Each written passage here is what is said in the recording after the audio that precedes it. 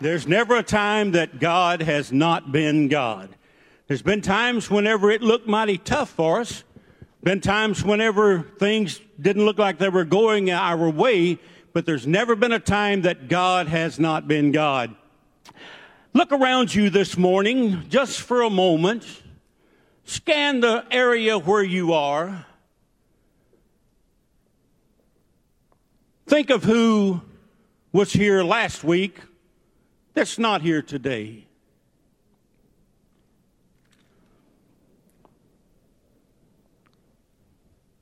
I wasn't here last week. I was in North Carolina enjoying a birthday party for a little granddaughter, just having a great time. You know what I missed last Sunday? I missed seeing Jody Morrison on her first Sunday back at Harvest to declare to you that God is still God. He's still in control. Well, there's been times it looked pretty rough, Jody, but God's always had you right there, and things have always been in God's control. Amen. Look around you this morning.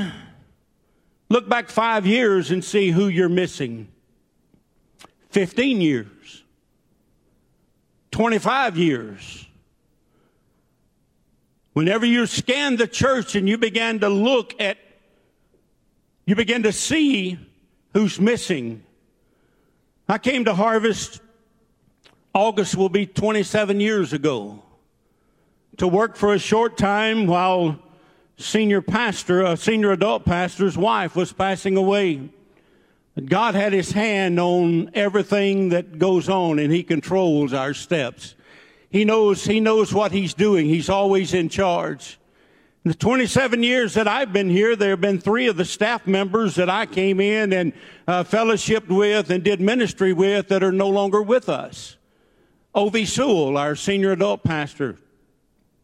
Billy Chalk, our Christian education director. Mark Cash, who had already left us, but he was a youth pastor. He has already gone to his reward as well.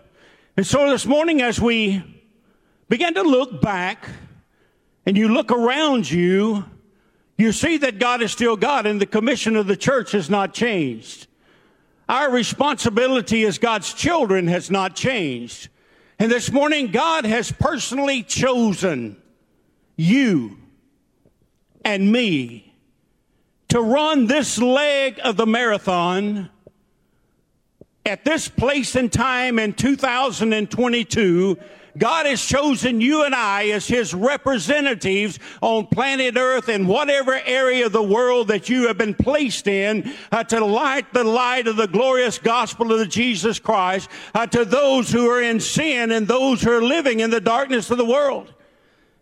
So God has not just allowed us to come in here as a church to sit and listen to beautiful music this morning. A wonderful ministry in Crystal River. You did a great job this morning. I appreciate you so much for being here. Not only to come here and fellowship with friends, but God, church is a place where we come to be sent out to do the will of the Father who has called us and who has saved us into his marvelous love. The mission of the church is something that all 4 Gospels wrote about. Matthew, Mark, Luke, and John all pinned down the responsibility and the great commission that Jesus gave to his church. And this is what Matthew wrote, and this is the one that we read so often. It says, therefore go and make disciples of all nations, baptizing them in the name of the Father and of the Son and of the Holy Spirit, and teaching them to obey everything I have commanded you. And surely I am with you always to the very end of the age. Mark wrote it like this in 16 and 15. He said to them, go into all the world and preach the gospel to all creation. Luke 27:47, he penned it like this. He said, it's also written that this message would be proclaimed in the authority of his name to all the nations, beginning in Jerusalem. In other words, beginning in your home, beginning in your hometown. But he said that there is forgiveness of sins for all who repent. John wrote it like this in 2021. He said again, Jesus said, peace be with you. As the Father has sent me, I send you. He looked at his disciples and he said, I came on a mission. I came here with a purpose. I came here with an assignment from God, and I'm hereby assigning you the same assignment that I had to carry it on. And that's what the Great Commission is to you and I this morning. Jesus, or God, is commissioning each one of us to do the work that Jesus did, and that's to reach a lost world with the glorious gospel that those who repent will be saved. Acts chapter 1 and 8, the history of the early church. Paul wrote, but you have received power when the Holy Spirit comes on you. And you will be my witnesses in Jerusalem, in all Judea and Samaria, and to the ends of the world. The church has been given an assignment for God to share the gospel. He said, not only around you, but he said in Judea and in Samaria. In other words, for us, that would be throughout America. And he said, not only don't stop there, but he said, reach into all the world. And so today, that's a reason that we support missionaries. And that's a reason we send that message out, is so it reaches around this world. But the modern mentality of the church is that it's become a place of gathering. It's a place we come to. It's a place where we assemble together.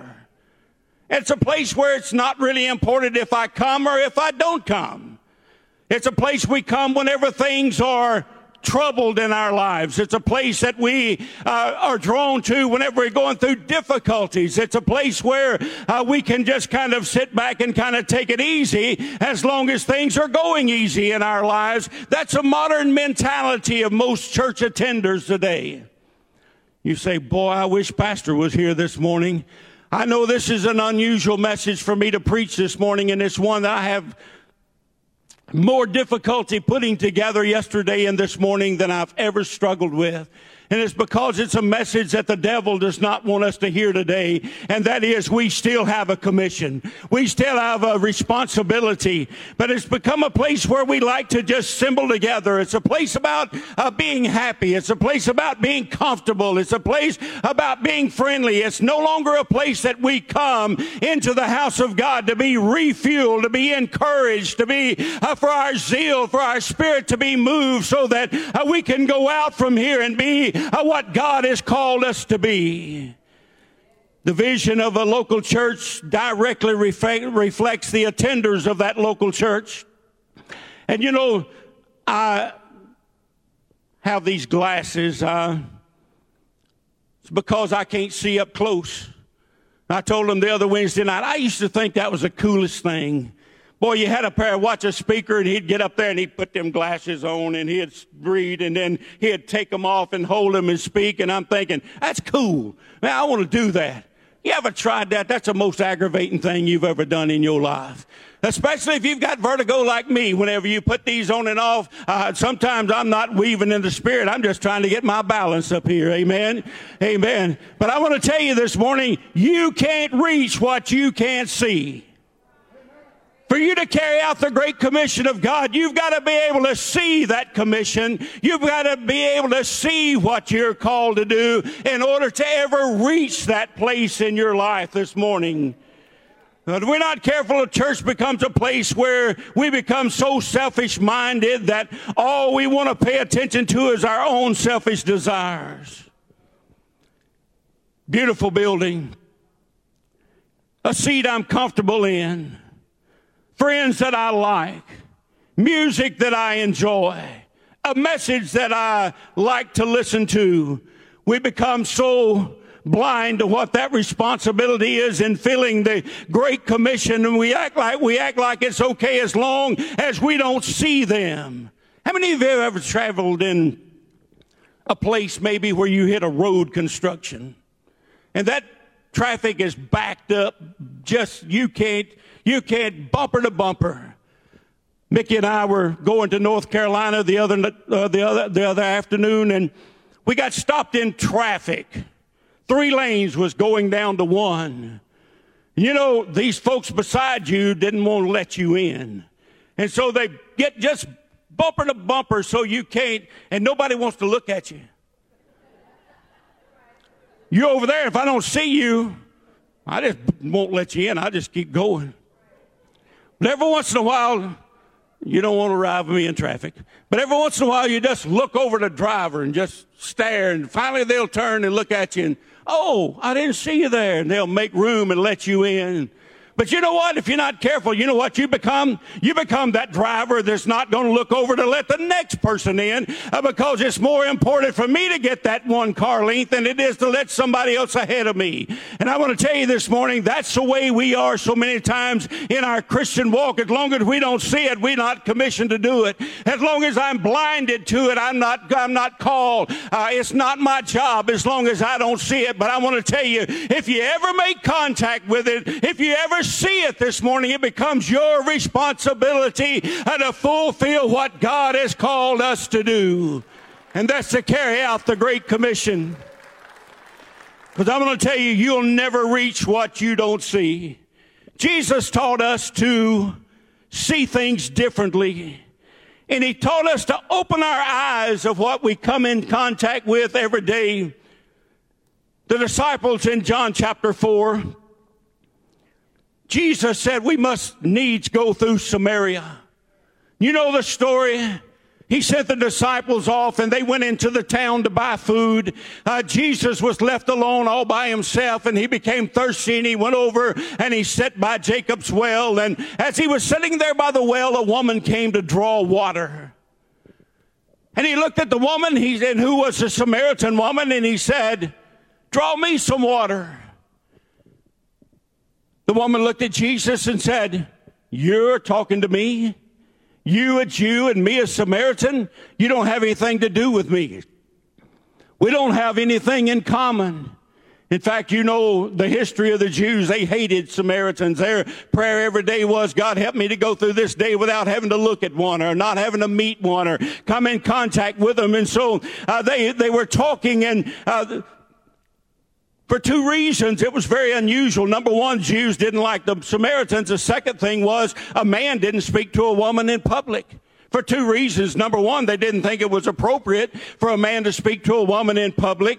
Second of all, the men thought they were so much better than women that they were just so high and mighty that they didn't address them in public in any way whatsoever.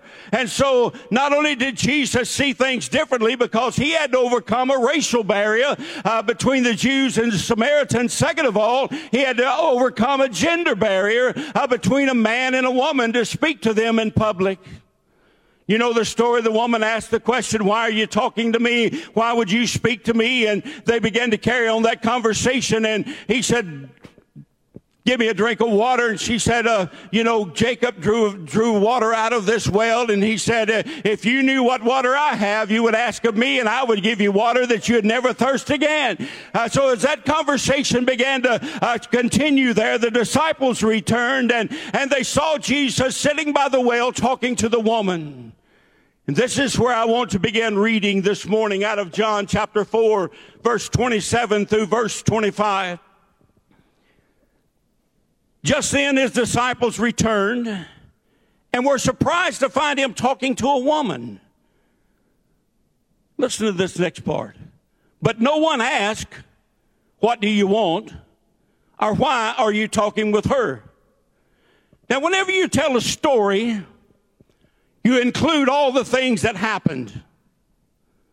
But for some reason, in this particular verse of Scripture, the Holy Spirit inspired John to write down some things in this story that never happened.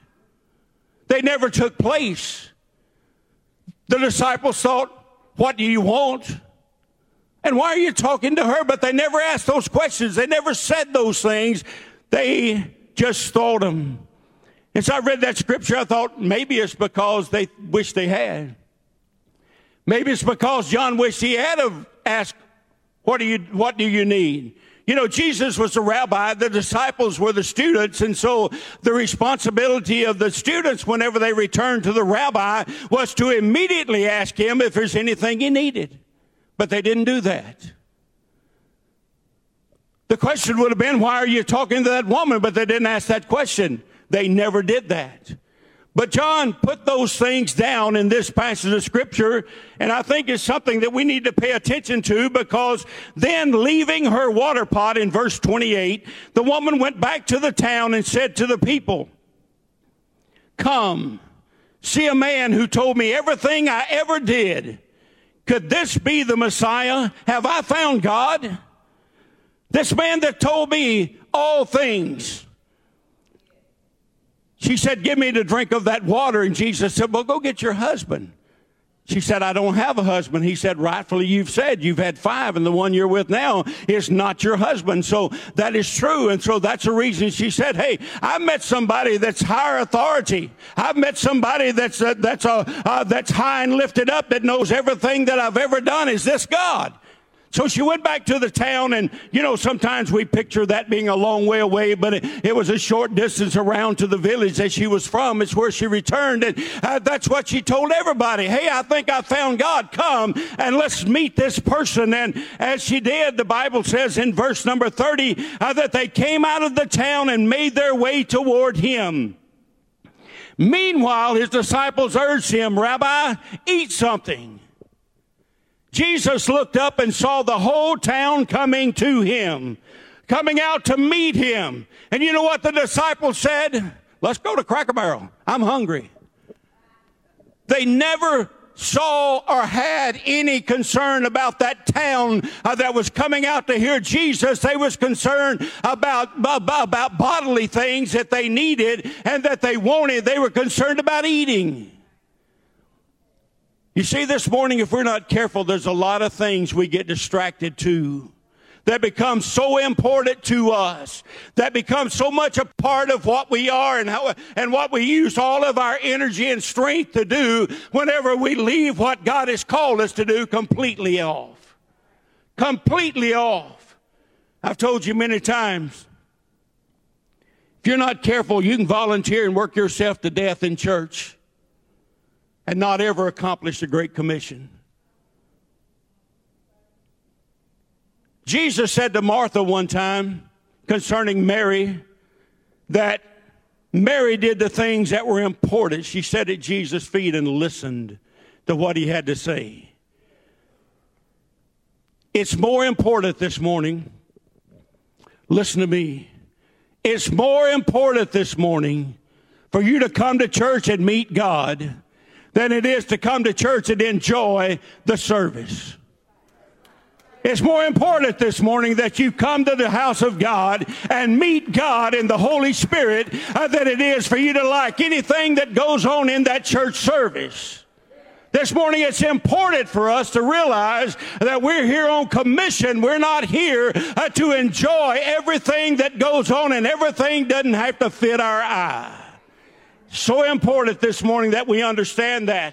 Jesus said, "Hey, I have food that you know nothing about." Then the disciples said to each other, "Could somebody have brought him food?" And Jesus said, "My food," said Jesus, "is to do the will of him who sent me and to finish his work."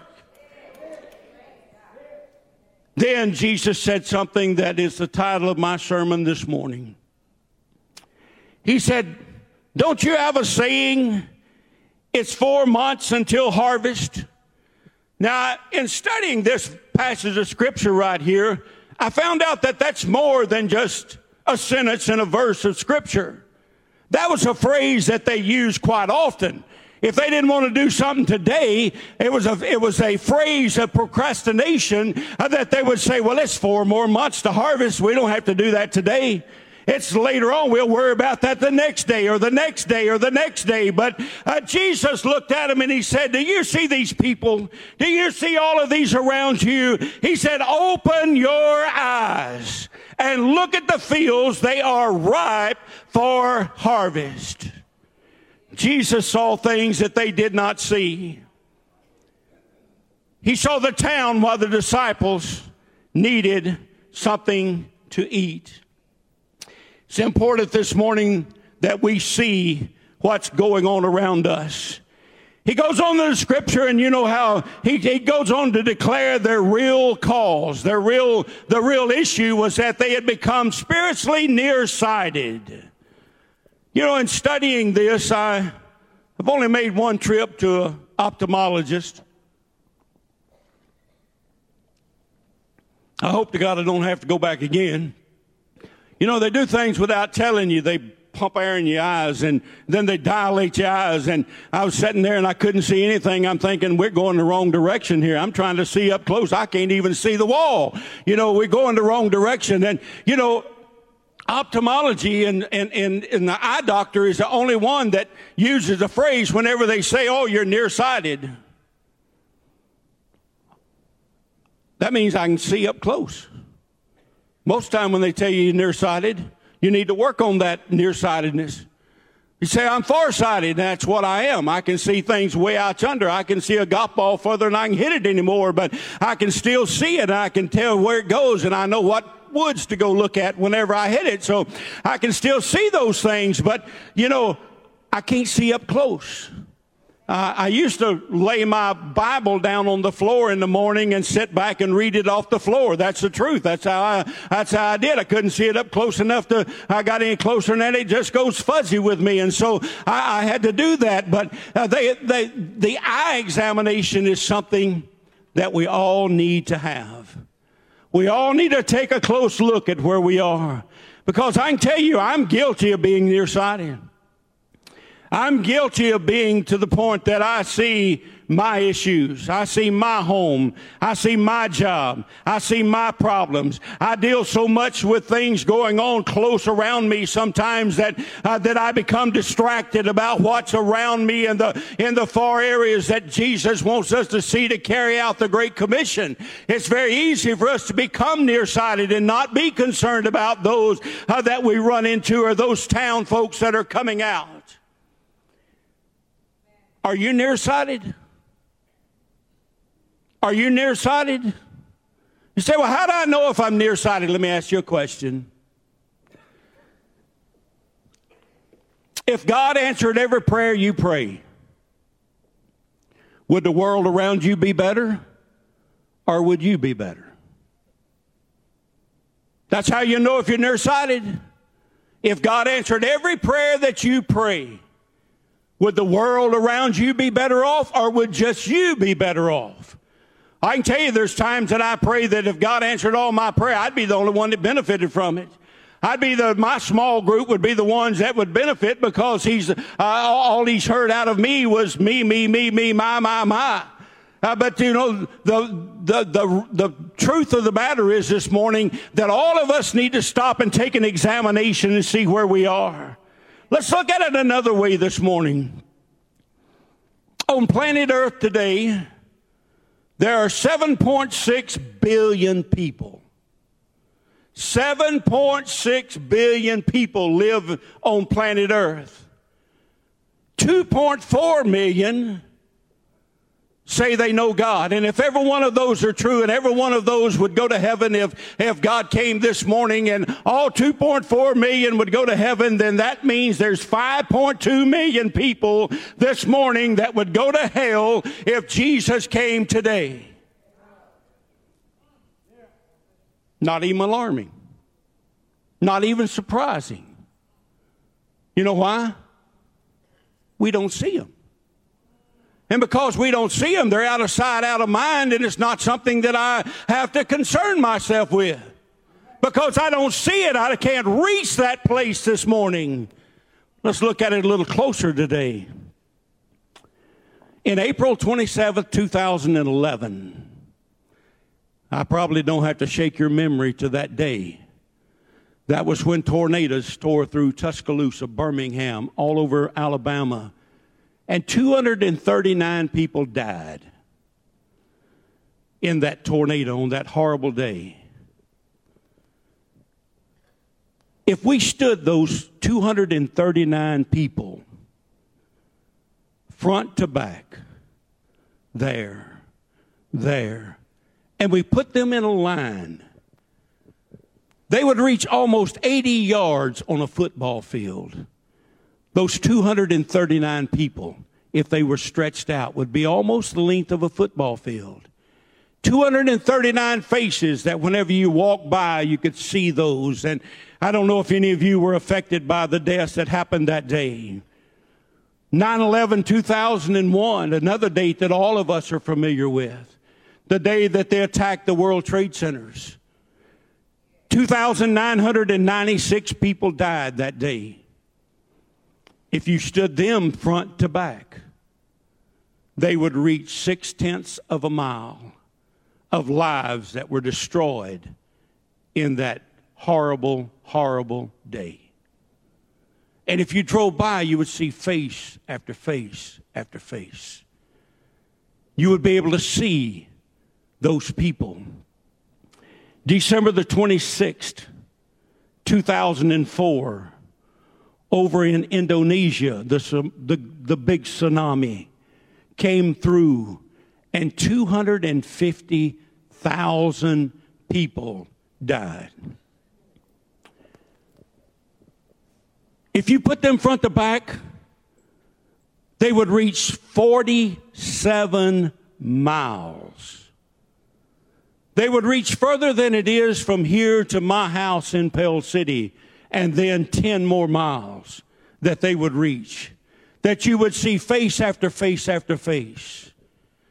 And so this morning, whenever you begin to picture those things, and you put into perspective what that 5.2 billion people would look like, that is not saved today, that we have been sent out to reach in the Great Commission. And let me tell you, they're here. They're not way off over yonder, and I don't want to get ahead of myself this morning, but if we saw face after face after face, 5.2 billion people, if you put a line around planet Earth at the equator, they would reach all the way around. Not one time, not 5 times, not 20 times, not 40 times, not 80 times, not 100 times, but 124 times that 5.2 billion would reach around this earth. People that Satan has in his hands. Who are that 5.2 billion? It's my family. It's your family. It's your friends. It's your neighbors. And so whenever we begin to see the Great Commission and we're so overwhelmed, we need to realize that Jesus said, start in your hometown. You got to be able to see them. You got to be able to know who they are, to be able to reach them. It's got to be something that burns in your heart. And if it doesn't burn in your heart, you're never going to get up and do anything about it because your eyes are not open to what's going on around you. 3 things this morning, and I'll quickly leave them with you. 3 things we need to do in order to fulfill and to open our eyes is that we got to open our eyes to where they are. This morning, most of us would say, well, I'm never going to Africa. I'm never going to the Middle East. I'm never going to South America. I'm never going to the Far East to be a missionary. More than likely, I'm not either. More than likely, I never am either. But I want to tell you this morning, if you're not getting up every morning and asking God, help me today that everywhere I go, everything I do, every person that I come in contact with, help me to be sensitive this morning. Help me to know what's going on around me. Help me to open my eyes and see the needs of those people that I come in contact today. And if you can use me in any way whatsoever, I'm here. If I can do anything today that will bless you and bring honor to the kingdom of God, I'm all in today. And if you're not doing that this morning, you're missing one of the greatest blessings in being a child of God. You're missing one of the greatest opportunities. When your eyes are open, the Bible says in Proverbs 16:9, in his heart a man plans his course, but the Lord determines his steps. Psalms 37:23 says, the steps of a good man are ordered by God. I want to tell you, church, we're here on assignment where our lives have been called and been saved and given a purpose to use for the kingdom of God. Oh, you may think this morning that I go to a job tomorrow morning. It's just a job. But God has you there on assignment. God ordered your steps. God placed you where you are. You might say, well, Hey, I met a new neighbor this week. It wasn't a coincidence. God has you on assignment. He's placed you where you live. Some of you might say, I found the best vacation place I have ever known, ever been to in my life. Let me tell you, you didn't find it. God ordered your steps, and God is sending you there on divine appointment from God to make a difference in the world wherever you are. It's not coincidence, folks. It is not coincidence. Our eyes need to be open to see those that are around you. Remember this morning, you got to connect with them before you're ever going to win them. You're going to need to connect with them before you can ever correct them. We got a lot of correctors in the world. We got a lot of correctors in the church world. We got a lot of folks that tell you what you don't need to be doing and what you need to be doing, but I want to tell you, you better learn to connect with them and build a relationship, or else you're never going to be effective in winning them for the cause of Christ. I was raised in a church that never talked about the love of God. They always talked about what you not do, what you shouldn't do. They always criticized you for what you were doing. They're always pointing a finger, and it always looked like they were so much better than I was, and they were always just shaking that finger at me, telling that, oh, you're going to turn or burn. I'm telling you, you're going to turn or burn. But it wasn't until I grew up and began to read the Word of God and began to study the Word of God and began to serve God that I realized God loves me. God wants what's best for me. God wants to bless me. God wants me to have a relationship with Him. God wants me to enjoy this life doing what He's called me to do. God has called me to do something that I cherish and that I enjoy doing this morning. And it's not something that I'm competing with somebody else, because God didn't call me to be them. God called me to be me and to do what He's gifted me to do. And I'm content in doing that this morning. I'm happy in doing those things this morning. You got to remember that you've got to see where they are. The second thing this morning that we've got to see is who they are. We're living in a world today where it's easy to be mad at people. We live in a society that wants you to be angry with people. They want you divided. They want one side to hate the other and that side to hate the other side. And it's continually stewed and built up and stirred up. And I want to tell you, if you want to start somebody fussing and arguing, just mention politics. In any setting, in any surrounding, wherever you go, and you can get a conversation started. But Jesus said, if we're going to reach people, we've got to know who they are. Don't let your differences derail you. There's not another person in this house that likes everything I like. Not another person in this house that would eat the foods that I eat. Not very many people in this house that would like very many of the places that I go, probably. But you know what? My differences with you does not derail me for the commission that God has called us to do collectively. That God has put us all, and Pastor says many times we're bunch bananas. We hang together. That doesn't mean that we all look alike. I've bought bunches of bananas, and I've never found two that even looked alike. They're different sizes. They're different shapes. They have different spots. They all have something that identifies them as being an individual. This morning, there's nothing wrong with being you. Just enjoy being you, but don't let you derail you from being able to work with somebody else sitting beside you until you see who they are. Jesus said in Matthew chapter 9 and verse 36, when he saw the crowds, he had compassion on them because they were harassed and helpless, like sheep without a shepherd. When Jesus saw that crowd that didn't believe like he believed, that wasn't here on the same commission that he was here on, when he looked at them, it wasn't eyes of contention that meant that he was ready to attack them or to point things out in their lives. It was eyes of compassion that said they need help. They need somebody to love them. They need some way. You know, the Good Samaritan, you all know the story. He was robbed and thrown down in the ditch. And he was perceived in many different ways. The robbers perceived him as a person that they could exploit. They took everything that he had. They beat him up, threw him in the ditch. The priest came by and looked at him, and he looked like a problem he could avoid.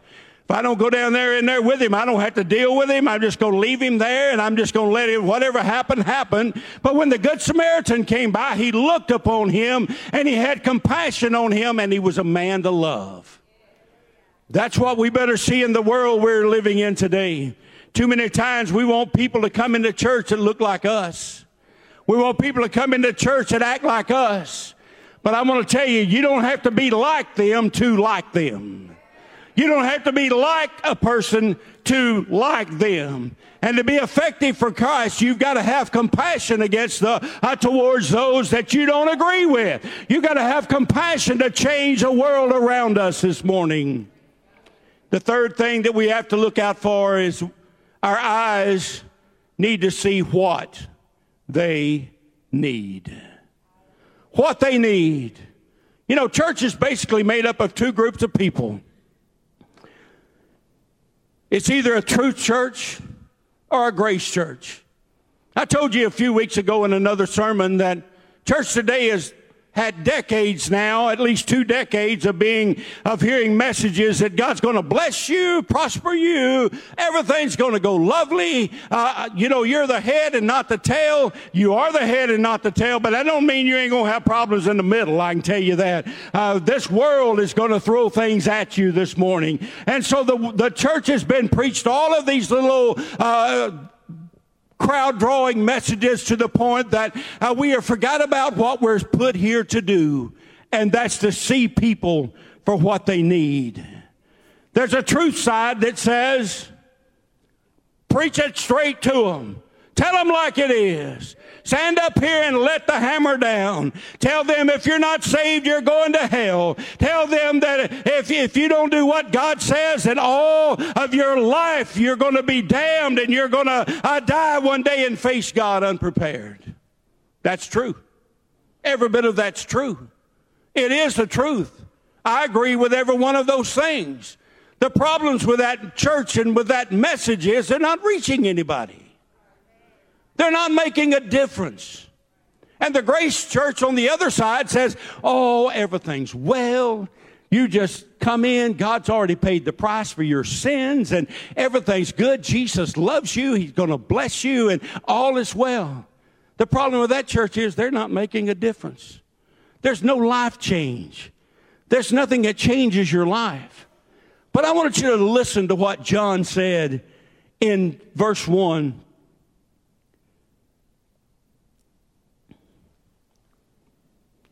He said, open your eyes. John chapter 1 and verse 14. The Word became flesh and made His dwelling among us. We have seen His glory, the glory of the one and only Son who came from the Father. We don't have that up there, but the last part of this verse says, full of grace and truth. One pastor put it like this: truth without grace is just mean. Grace without truth is meaningless. But whenever you put grace with truth, you have a medicine that will change the world, and it'll change a life, and it'll save souls, because people will listen to what you say whenever you show them enough grace to appreciate who they are and where they are and what they need. It's important for us to understand that this morning. You say, well, Jesus came and He preached the truth. Yes, He did, but He always put grace first. Zacchaeus, wanted to see Jesus, wanted to find out who he was. And so he came that day early and he climbed up in a tree so he could see Jesus when he came by. Jesus came to the tree where he was and he looked up to Zacchaeus and he said, Zacchaeus, come down. Now, Jesus could have said, you sorry, low-down scandal, you've stole from everybody that you've ever come in contact with. You're the sorriest person on earth. You've stole from every one of these individuals around you. But you know what he said to Zacchaeus? Let's go have lunch. That's what Jesus said. Jesus said, I'm going to abide at your house today, Zacchaeus. I'm going home with you. We're going to have lunch. Now, the Bible doesn't tell us about lunch. I wish it did. I'd love to hear that conversation that took place over that lunch table. But, you know, whenever I know the effects of that lunch, because whenever Zacchaeus, when the scripture begins again, what does Zacchaeus say? Hey, I'm going to give back fourfold of everything I've ever taken. I'm going to give it all back. You see, Jesus showed grace and then truth. He didn't let him by with anything. He did both. And then we see the woman that was caught in adultery. You know the story how that they caught this lady in the act of adultery and they brought him in and they threw her in front of Jesus and they thought they had Jesus stumped and they said, well, Jesus, what are you going to do with her? The law says she must die. Jesus began to write in the sand. And as they looked at what he was writing, let him that is without sin cast the first stone. The crowd began to thin. People began to leave. People began to walk away. And pretty soon Jesus looked at the woman and said, woman, where are thine accusers? And she looked up and she looked around and she said, I have none. And Jesus said, neither do I condemn you. But he didn't leave it at grace. No. He didn't stop at grace. He didn't say just neither, I'm not going to condemn you either. But he said to her, grace plus truth, and said, go and sin no more. You see, that's what changes lives. It's whenever we show grace and then we tell them the truth. But if you miss out on the grace part, you're never going to have an opportunity to reach that soul for the glory of God. You've got to have grace, and you've got to show grace, and you've got to tell to share with them the truth. Come on, Olivia, and help me close this morning. Grace and truth together are very effective tools. Church leaders around this world right now are scrambling. Post-COVID, we're scrambling. We're trying to figure out what tomorrow holds. How are we going to hang on to people? How are we going to reach new people? How can we reach out? But I want to tell you, the method really has never changed, people. It's you and I who fill these pews every week, opening our eyes to that great commission that God has called all of us to be a part of. And that is reaching out and sharing God's word with everybody, and doing it in a way to where grace and truth are flowing together, to where we make contact and we show concern. And, you know, I've said and listened and so many people share with me their problems and the things they're going with. And I want to tell you, a large portion of the friendships that I have developed with many of you sitting right here. I've known you for a long time, and I've known many of you for many, many years. But the connecting point with me and you was whenever something was going on in your life, and I was just there. I walked into many of your homes when you were going through things of losing loved ones or battling with issues, and I don't mind telling you, I didn't know what in the world to say. When I got out of an automobile, I didn't even know what to say. I just know that I was there. And that become our connecting link. And that's where our friendships began. And that's how our friendships have grown through the years. Ministry is all about opening your ears and your eyes to the needs of people that are around you. Walk across the street to a home that you know something is going on in. Pick up the telephone and call somebody. I had a one of my best friends now had a son die a few weeks ago. I actually conducted the funeral, and I was at the funeral home during the visitation time, and a guy walked up to me and he said, I had a daughter die years ago. And that man right there, the father of the deceased, he was the first one that pulled up in my driveway. He said, I didn't even know who he was. I knew of him, but I had never really met him. And he said he walked up to me and he said, anything you need, I'm praying for you. I'm here for you. If you need anything at all, just let me know. And he said from that day on, he said, the minute that I heard this news, I knew I was going to be there for him. Let me tell you this morning, the world is crying out. We're just not listening. We're just not seeing. We have become so, and I'm not beating on you this morning. I'm not doing that at all, because I'm as guilty as anybody in this house. It's gone easy for a long time, and it's just become easy for us to do what we do. But God's saying there's some tough times coming. The devil hadn't quit working.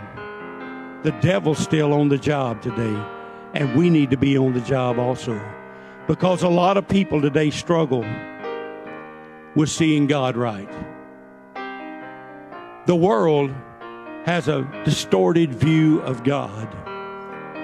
Much of this world sees God as a locked door that they can't get through. They can't open. They can't make their way to where He is.